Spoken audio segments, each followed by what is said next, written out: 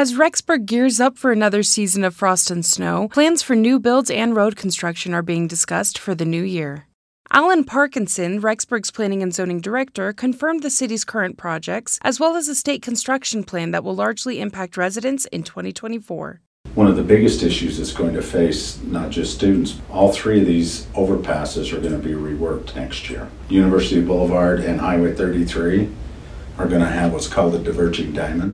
A diverging diamond interchange road design is intended to improve safety and decrease delay times near Rexburg.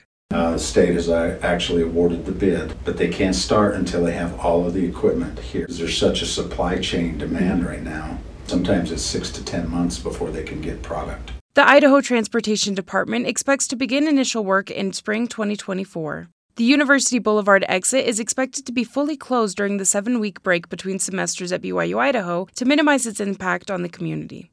One project currently under construction on University Boulevard is a Starbucks coffee house being built next to Applebee's. While there is no confirmed completion date for the project, it is expected to be completed before spring 2024.